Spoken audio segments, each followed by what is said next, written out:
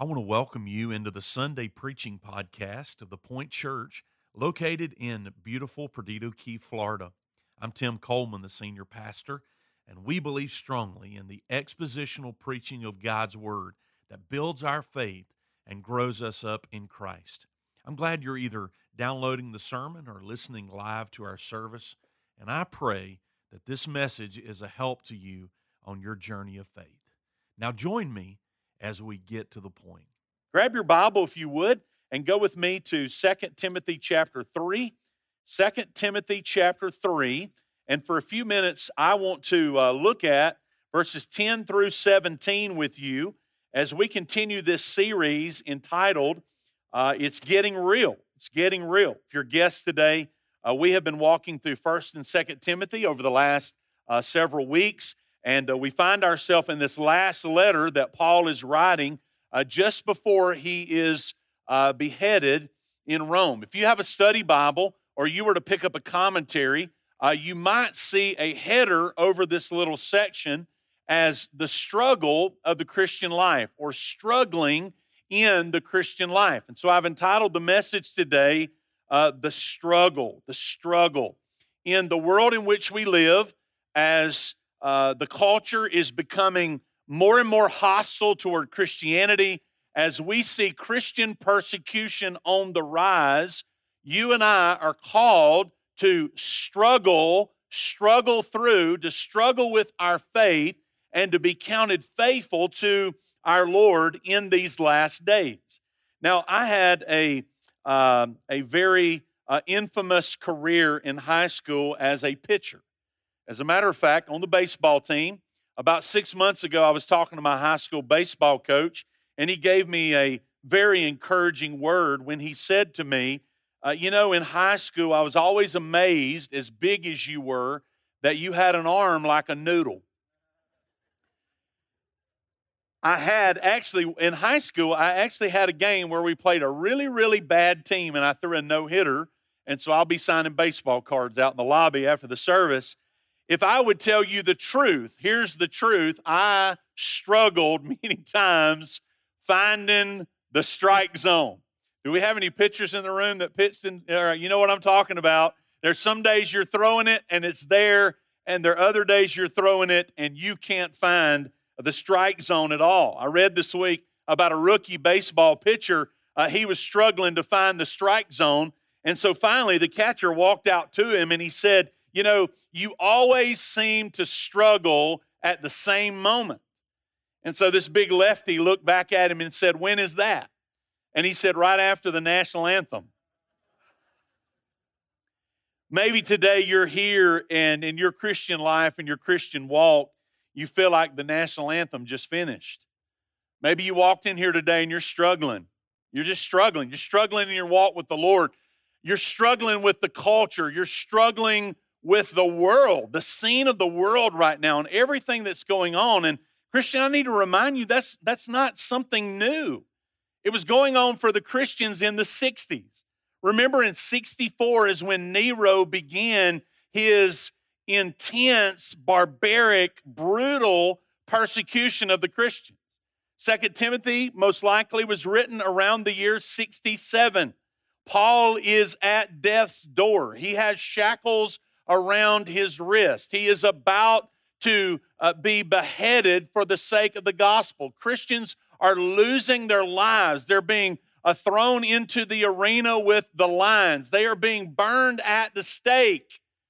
And Paul sits down and writes this letter to Timothy in this environment to tell him, Timothy, don't quit. Keep struggling. It's going to pay off in the end. And so God sent me here today to tell you, you may feel that weight right now. You may feel that struggle in your life and in your heart. And God reminds us today, don't quit, keep struggling. Now look in the text with me for just a minute if you would, and we're going to look at three things about struggling. And I really want you to put it in your mind in the context of right now, though we do feel persecution, we do feel the pressure, if you will.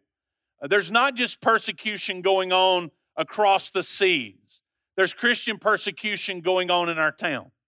Now, they're not houses being burned or people being beheaded, but there is a very strong pushback, an attack coming against us for just simply saying that we believe the Word of God, that we believe the Bible is true, that we are accountable to our Creator, and there is a question still to be answered about all of our lives is, will we struggle? Will we suffer well? Will we remain faithful to our Lord? Last Sunday, I mentioned to you about the time frame of 260 to 303 when there was somewhat of a reprieve against Christian persecution.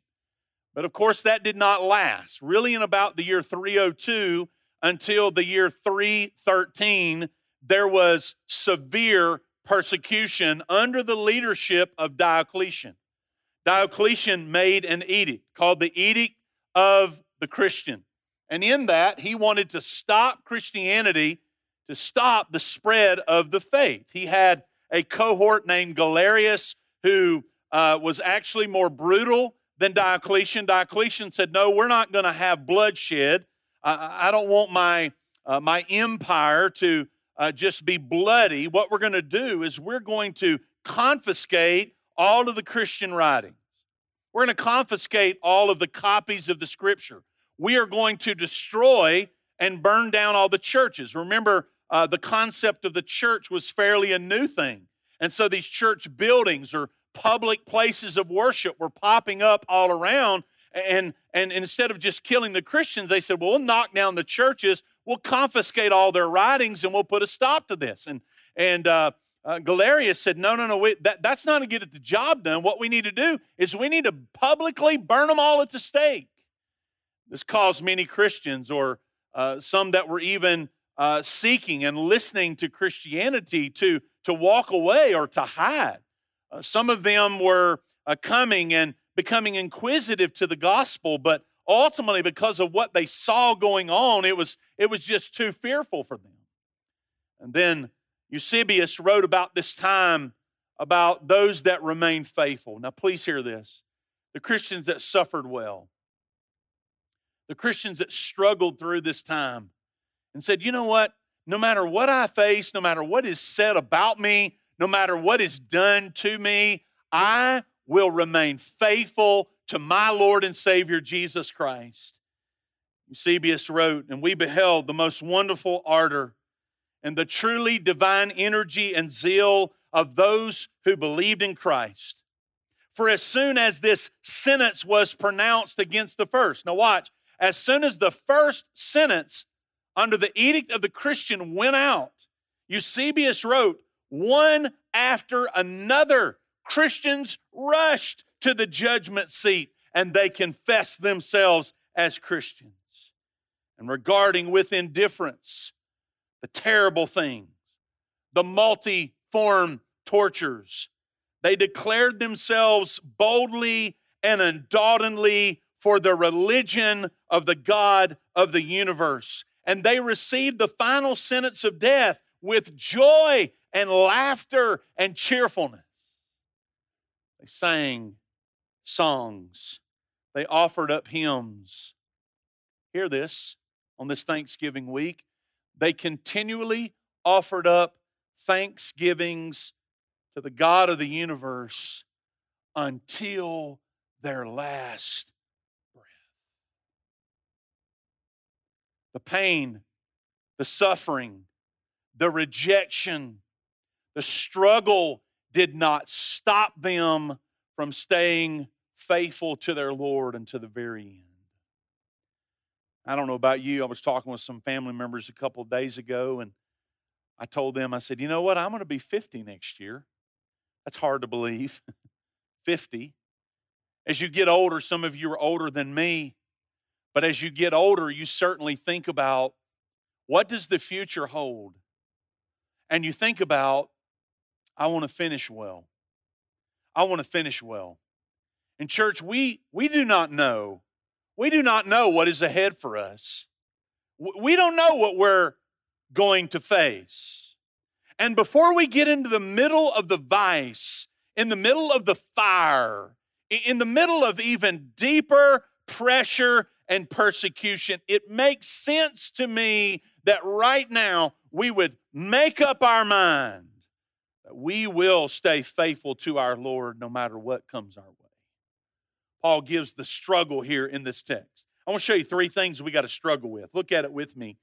The first thing that Paul is challenging Timothy on is, Timothy, you've got to struggle with your own faith.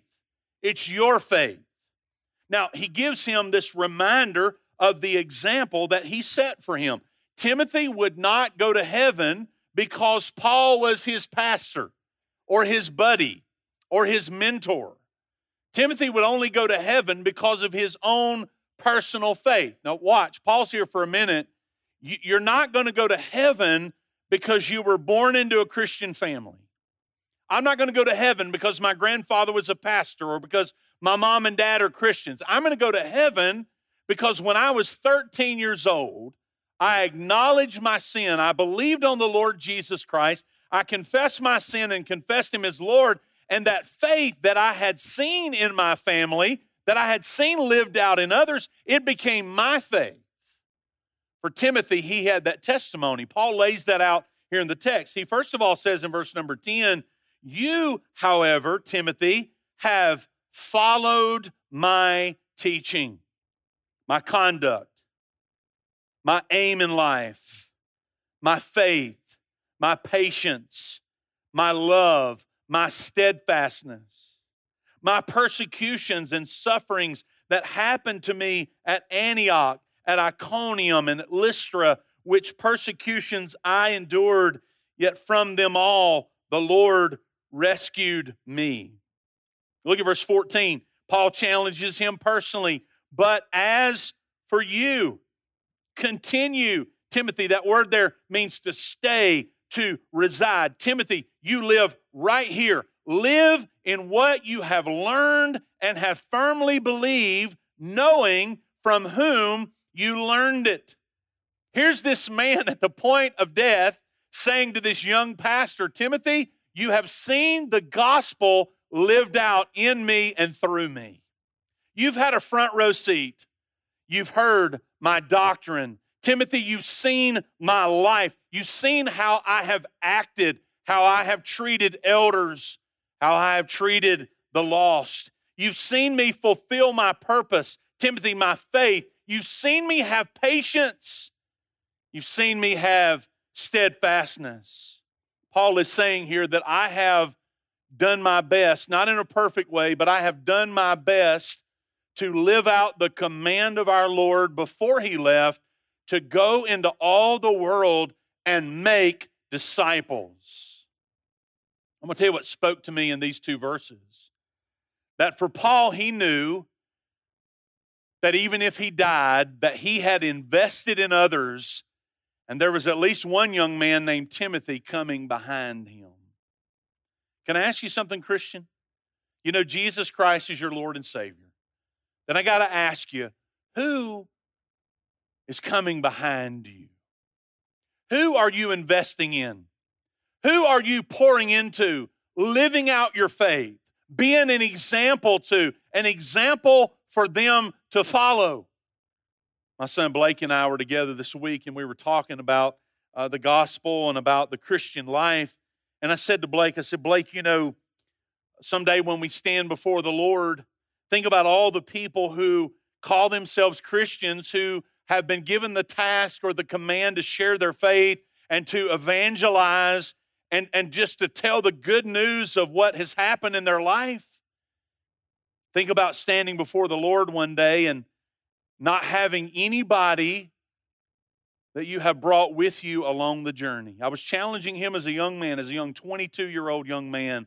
I was saying, Blake, you need to be focused on bringing some people with you. You need to be investing in others. Am I speaking to a church today that believes that's biblical? That's what the gospel is? That Christ changes you. He opens your eyes. Man, you're thankful and grateful for what God has done in you and through you, and you want to see God do that in someone else. Now, God does the saving. Amen? You can't save anybody. There'd be a whole lot more people saved right now if I could save people, right? You witness and you witness and you talk and you talk and you quote Scripture and quite frankly, you even get lectured to, right? Anybody have a grandma or a mom or a dad that just, when you were younger, they lectured you about the truth, right? Yeah. Pouring into you, investing in you. But at the end of the day, only the Holy Spirit opens our eyes. The Holy Spirit draws us to the Savior and shows us the cross, our need for Jesus. And then once you see that and you accept it and you embrace it, your life is radically changed. How in the world could you ever keep that to yourself? How in the world could you not share with others of what Jesus has done in your life? And Paul is saying to Timothy, Timothy, you've seen me struggle. You've seen me live out my faith in a lot of different situations. Now it's time for you to live out your own faith. When you think about the Lord Jesus ascending back into heaven in John chapter 13, that famous words in chapter 14, verse number 1, where he says to the disciples, let not your heart be troubled. Well, why wouldn't they be troubled? Jesus is about to ascend back into heaven. And then in John chapter 15, we'll see here in just a minute, he lets them know that the road ahead is not going to be easy. And I don't know about you, but if I know that the road ahead is not going to be easy, I sure would feel better about it if Jesus stuck around. But Jesus looked at them and said, hey, don't you be troubled. Don't you be worried. You believe in God, believe also in me. Paul is saying to Timothy something similar here. Timothy, I fought a good fight. I finished the course. I've kept the faith. I'm checking out of here. You've seen me live out my faith. Now you go do the same. Struggle with your own faith. I want you to think about what Paul went through. Look at verse 11. Paul reminded Timothy of what Timothy had a front row seat for. My persecutions and sufferings, the things that happened to me at Antioch, Iconium, and Lystra. Here's your homework assignment. As I've done a couple times this week, go back and read Acts chapter 13 and chapter 14. Paul, on his first missionary journey, his first one, he was persecuted, he was abused. There was a plot at Iconium to stone him, but the Lord delivered him from that. But when he got to Lystra, the scripture records he was stoned so badly that they thought he was dead. Now, when Paul got himself together and he was able to process what just happened to him, I have to wonder in my heart, if I would have just gone to the house, I wonder in my heart, in my life, would there even have been a second missionary journey? God, where are you? Why are you putting me through this? God, this is not fair. Hear me. The things that Paul went through in his life, they were not because he was doing wrong. He was going through that for the sake of the gospel. As we struggle in our faith, be reminded today, church, there's someone on the other end of your struggle. There's someone's deliverance. There's someone's salvation. And now is not the time to quit. It doesn't matter what we're going through. Even for Paul, he said, you know what, Timothy, you know the Lord rescued me out of all of my troubles. But we know that this next rescue would not happen here on this earth, but it would happen on the other side. William Hendrickson said, the Lord ever rescues his people, frequently from death, but sometimes by the means of death. Either way, nothing ever separates us from his love. You know, the world doesn't understand that, right? If a father knows that his child is in trouble, typically, last week we talked about that natural affection, it's normal to want to help or to rescue or to deliver. What Hendrickson is saying here is that the Lord always delivers. Sometimes it's here and sometimes it's over there. And what he wants us to do is to struggle through our faith with courage. Erwin Lutzer says, Christianity without courage is cultural atheism. God is calling his church today to have courage and to struggle with our own faith. So let me ask you before I move on, have you settled your own personal faith? Do you know that Jesus Christ is your Lord and Savior? We had 3 or 4 people in the first service today who raised their hand and said, this is not settled in my heart. Please hear me. Being religious will not get you into heaven. It's knowing Jesus Christ is your Lord and Savior. Having that settled in your life. Do you have a personal faith? Some of you have a testimony of mom or dad or grandma or grandpa or a neighbor or a coworker that is living out their faith in front of you, and God placed them in your life so you could see with a front row seat what it means to be a Christian. And now He's calling you to be one and to live out your faith. So in the struggle, we've all got to struggle with our own faith, and we've got to continue on in what we have learned and in what we firmly believe. The second thing in verse 12 and 13 is that we've got to struggle through our own persecution.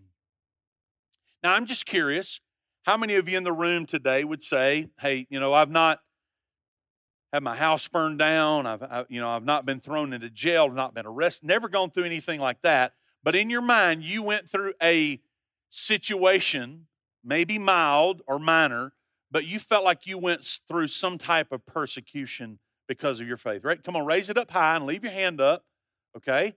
Many of us across the room have been through something. And quite frankly, most of us would have to admit that we kind of feel guilty because there are others who've gone through a lot worse than we have, right? Now, tonight, I told you to have your Bible open or to write your favorite verse or a verse that means a lot to you on a 3x5 card. And I'm going to guess there's nobody in this room that has made verse 12 as your life's verse. Because this is not what we want to sign up for. This is not what we pray for every day. Lord, make it hard. Make it difficult. No. But Paul says to Timothy, you've seen it happen to me, and you need to know it in your life, and you need to tell all the Christians around you that indeed all who desire to live a godly life in Christ Jesus will be persecuted. Someone in this church said to me this week on the phone, they said, I really began to thinking about my Christian walk, and I'm a little bit concerned because I see others that the devil's really attacking, and I'm not feeling it as much. And it seems like the devil really attacks those who want to live for the Lord and those who are making a difference. Now, why do I say that? I say that because of the word desire there in verse number 12. Circle that word in your Bible. If you desire. Do you have a desire today to please the Lord? Do you have a desire today to live for Jesus Christ? Do you have a desire today to live a godly life? I'm afraid there's some people in and around the church that have lost that desire. That you want to step forward. You want to be in the battle. You realize you're a soldier in the army of the King. And you want to struggle. No, you're not excited about persecution, but you're saying, look, in this day and time, the hour is too urgent. We cannot back up. We can't shut up. We can't shy away. We can't hide. We've got to step forward and be counted for our King and our Master. Lord, I desire it. I'm willing. I'm ready, even if it means that it's going to cost me my life. That's easy preaching and hard living. The disciples fully understood. At least they had very clear instructions. And when Jesus called them and sent them out, that this was not going to be a life of ease. It was going to be difficult. As a matter of fact, this is what Jesus said to them in John chapter 15, in verse number 18. If the world hates you, know that it has hated me before it hated you. If you were of the world would love you as its own. But because you are not of the world, but I chose you out of the world, therefore the world hates you. Jesus said, I chose you, I called you, I commissioned you. You are one of my own. I'm sending you out. Know this before you go. They are going to hate you, not because of you, but because of me. Verse 20, remember the word that I said to you. Servant is not greater than his master. If they persecuted me, they will also persecute you. If they kept my word, they will also keep yours. But all these things they will do to you on account of my name, because they do not know him who sent me. We have always lived in a God-hating, God-rejecting world. It's not anything new. The world hates God. The world hates Jesus. The world hates the gospel. The world hates Christians. How many of you feel it right now? Do you feel it? No, do you really feel it? And it's not going to get better. It's not going to get better. The Bible says it's going to get worse, and it's going to get worse. If you want to step forward and be counted worthy for the Lord in this day and this age, right now, real time, you have got to be willing to give your life for the sake of the gospel. I heard the story the other day of a storm that was out on the sea, and so the captain of the Coast Guard told his crew, look, guys, we've got an SOS here. We got to go. We have no choice. We got to go. One of the young junior officers there was nervous. I'd have been him, I promise you, in that moment. One of the young junior officers spoke up and he said, sir, but if we go out there, we may not come back. And the captain looked at him and he said, son, we have to go out there, but we don't have to come back. We have to go out there, but we don't have to come back. What was he saying in that moment? He was saying, we have been commissioned. We have been given orders. We've got a job to do. When an SOS goes out from a ship and that ship is in trouble, we're the guys and the ladies that go after them. We can't sit here and ignore it. We've got to go. And if we don't come back, then we've just died fulfilling the mission that we have been commissioned to do. Oh, think about that today, Christian. That's a Coast Guard story, but it's a story of the Christian faith. Because you come to Christ, it does not mean that you're not going to give your life for that sake, for that gospel. You've got a mission on your life. It's not just for pastors. It's not just for our 4,000 IMB missionaries. It's for all of us. It's for every single Christian. We must be determined that we will die for the sake of the gospel. Persecution. Persecution. We got to struggle with our own persecution. We got to struggle through it. We can't run. We can't hide. We can't avoid it.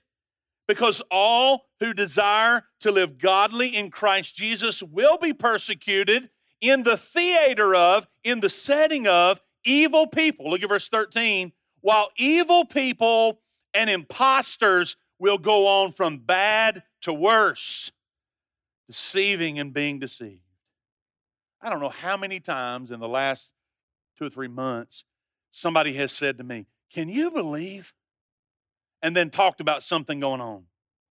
And some of that includes theology. Some of that includes some sermons that have been preached. Some of it is the government. Some of it is the culture. Some of it is the world. We're living in a day where most of us are saying things like, I'm just not shocked at anything anymore.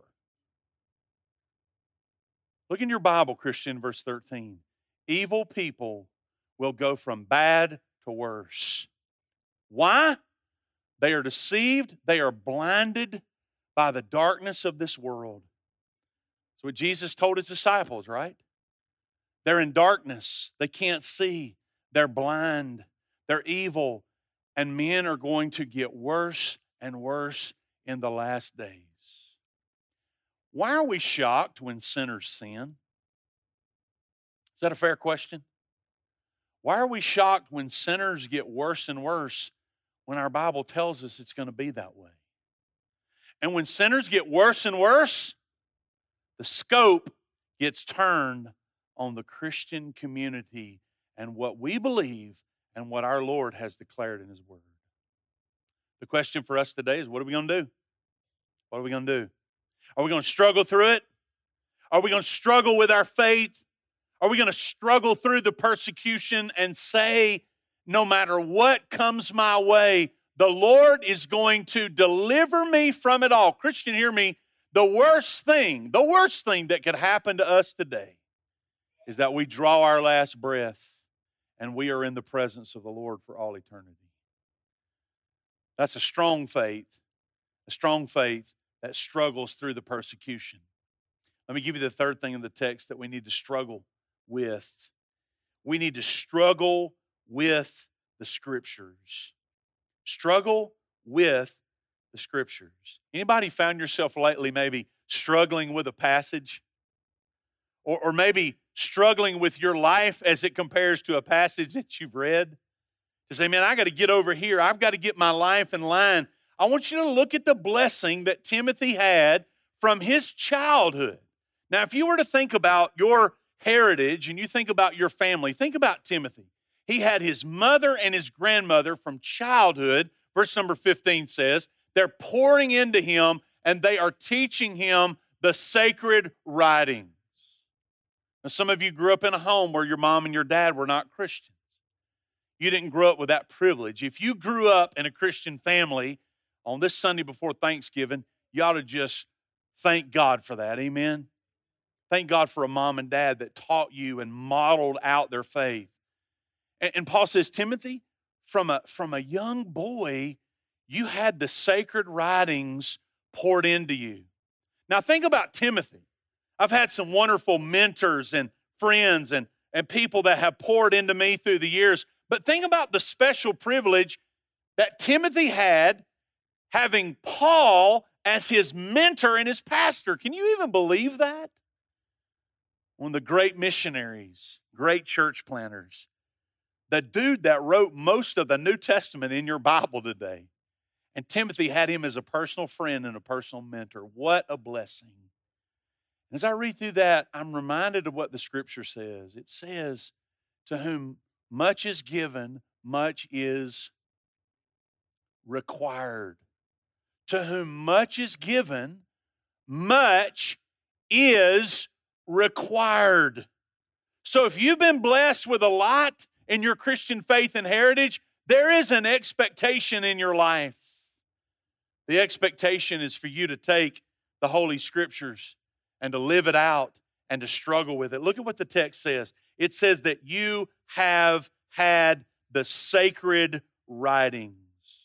I hold in my hand today what I believe to be the sacred writings, the Holy Scriptures. This is not just another book at Barnes and Nobles. This is the holy Word of God. This is God speaking to us. What I hold in my hand today, what you hold in your hand today, it is a treasure. It's a treasure.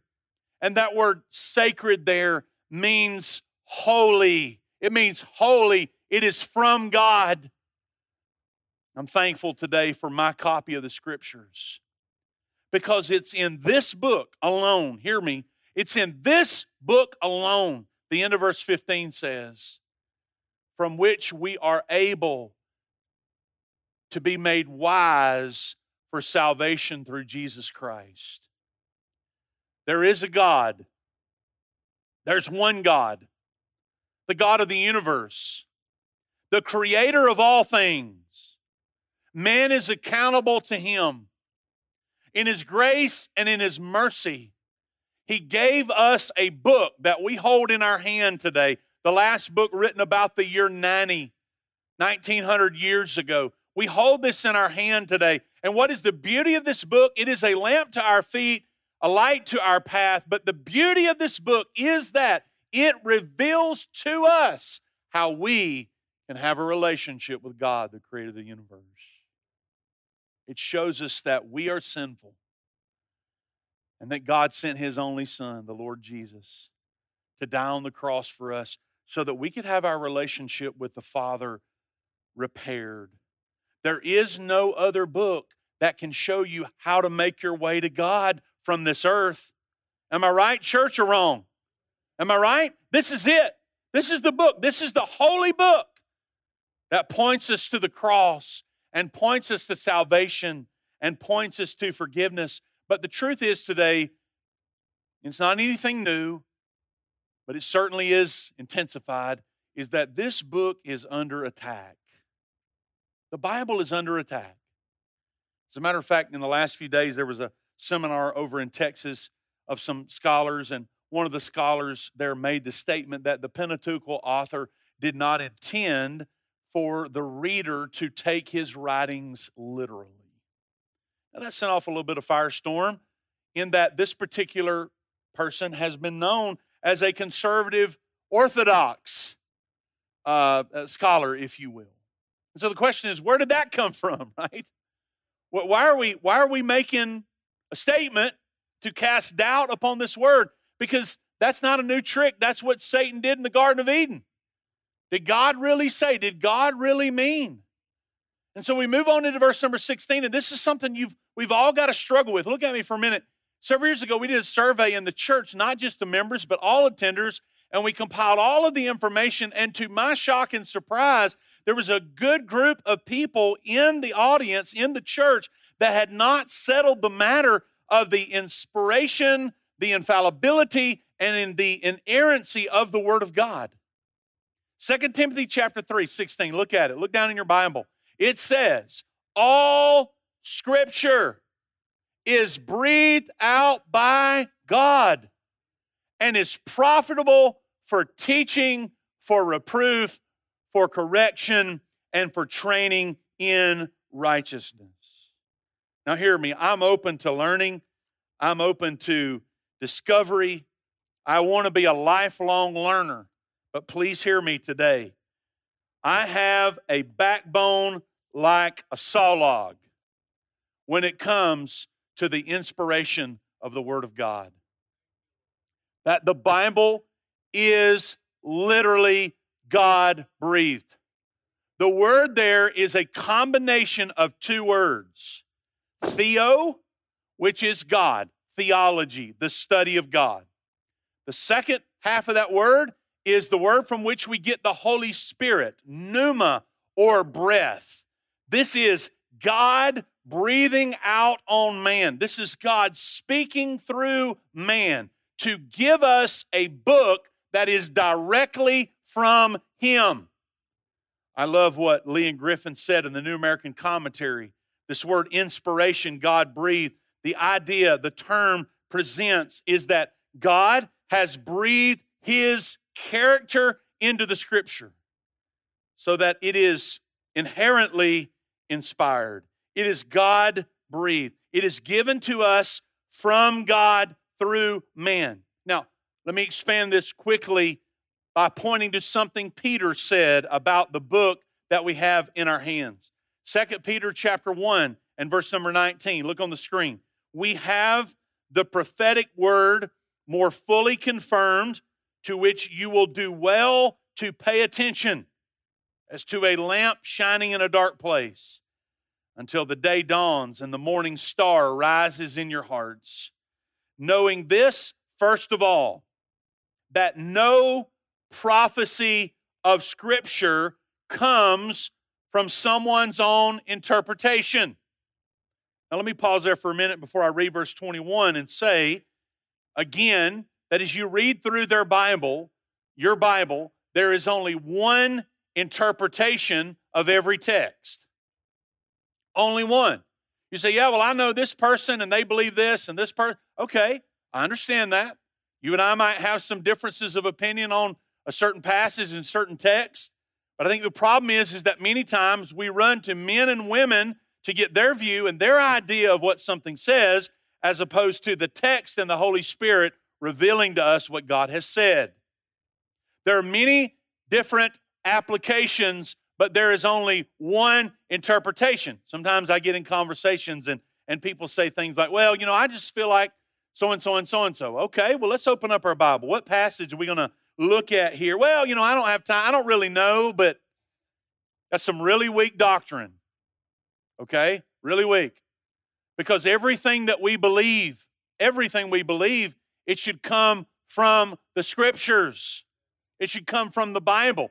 It is our guide. It is our textbook. It is breathed into us by God. Look at verse 21 as to how we received the word.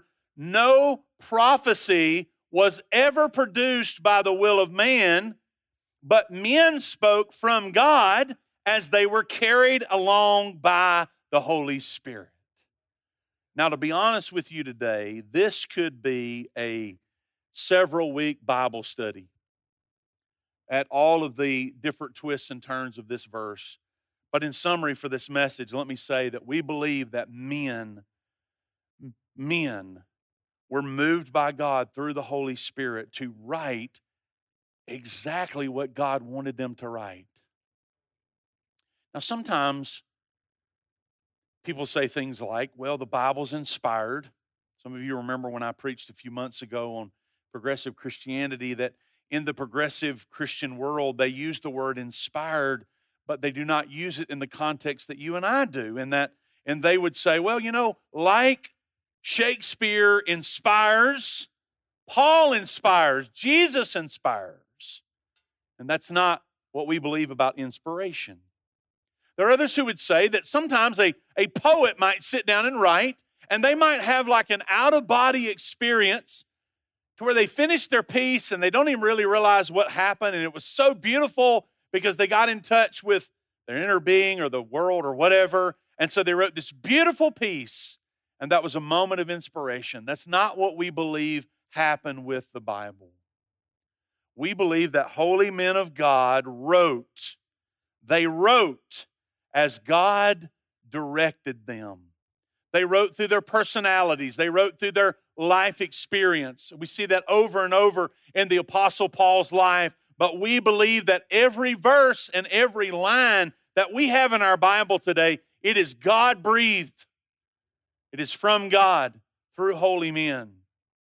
We also believe that today in 2021, on this Sunday before Thanksgiving, that the Word of God, it is useful.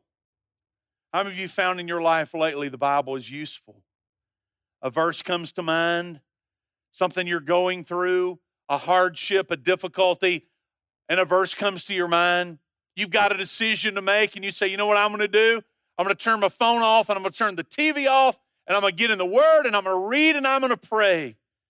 God gives you guidance and light. You know why? Because the Bible today is profitable. It's fresh bread for our souls. How does it profit us? Real quick, and I'm going to finish. It profits us for teaching. For our word there is for doctrine. If you have a doctrine, back it up with Scripture.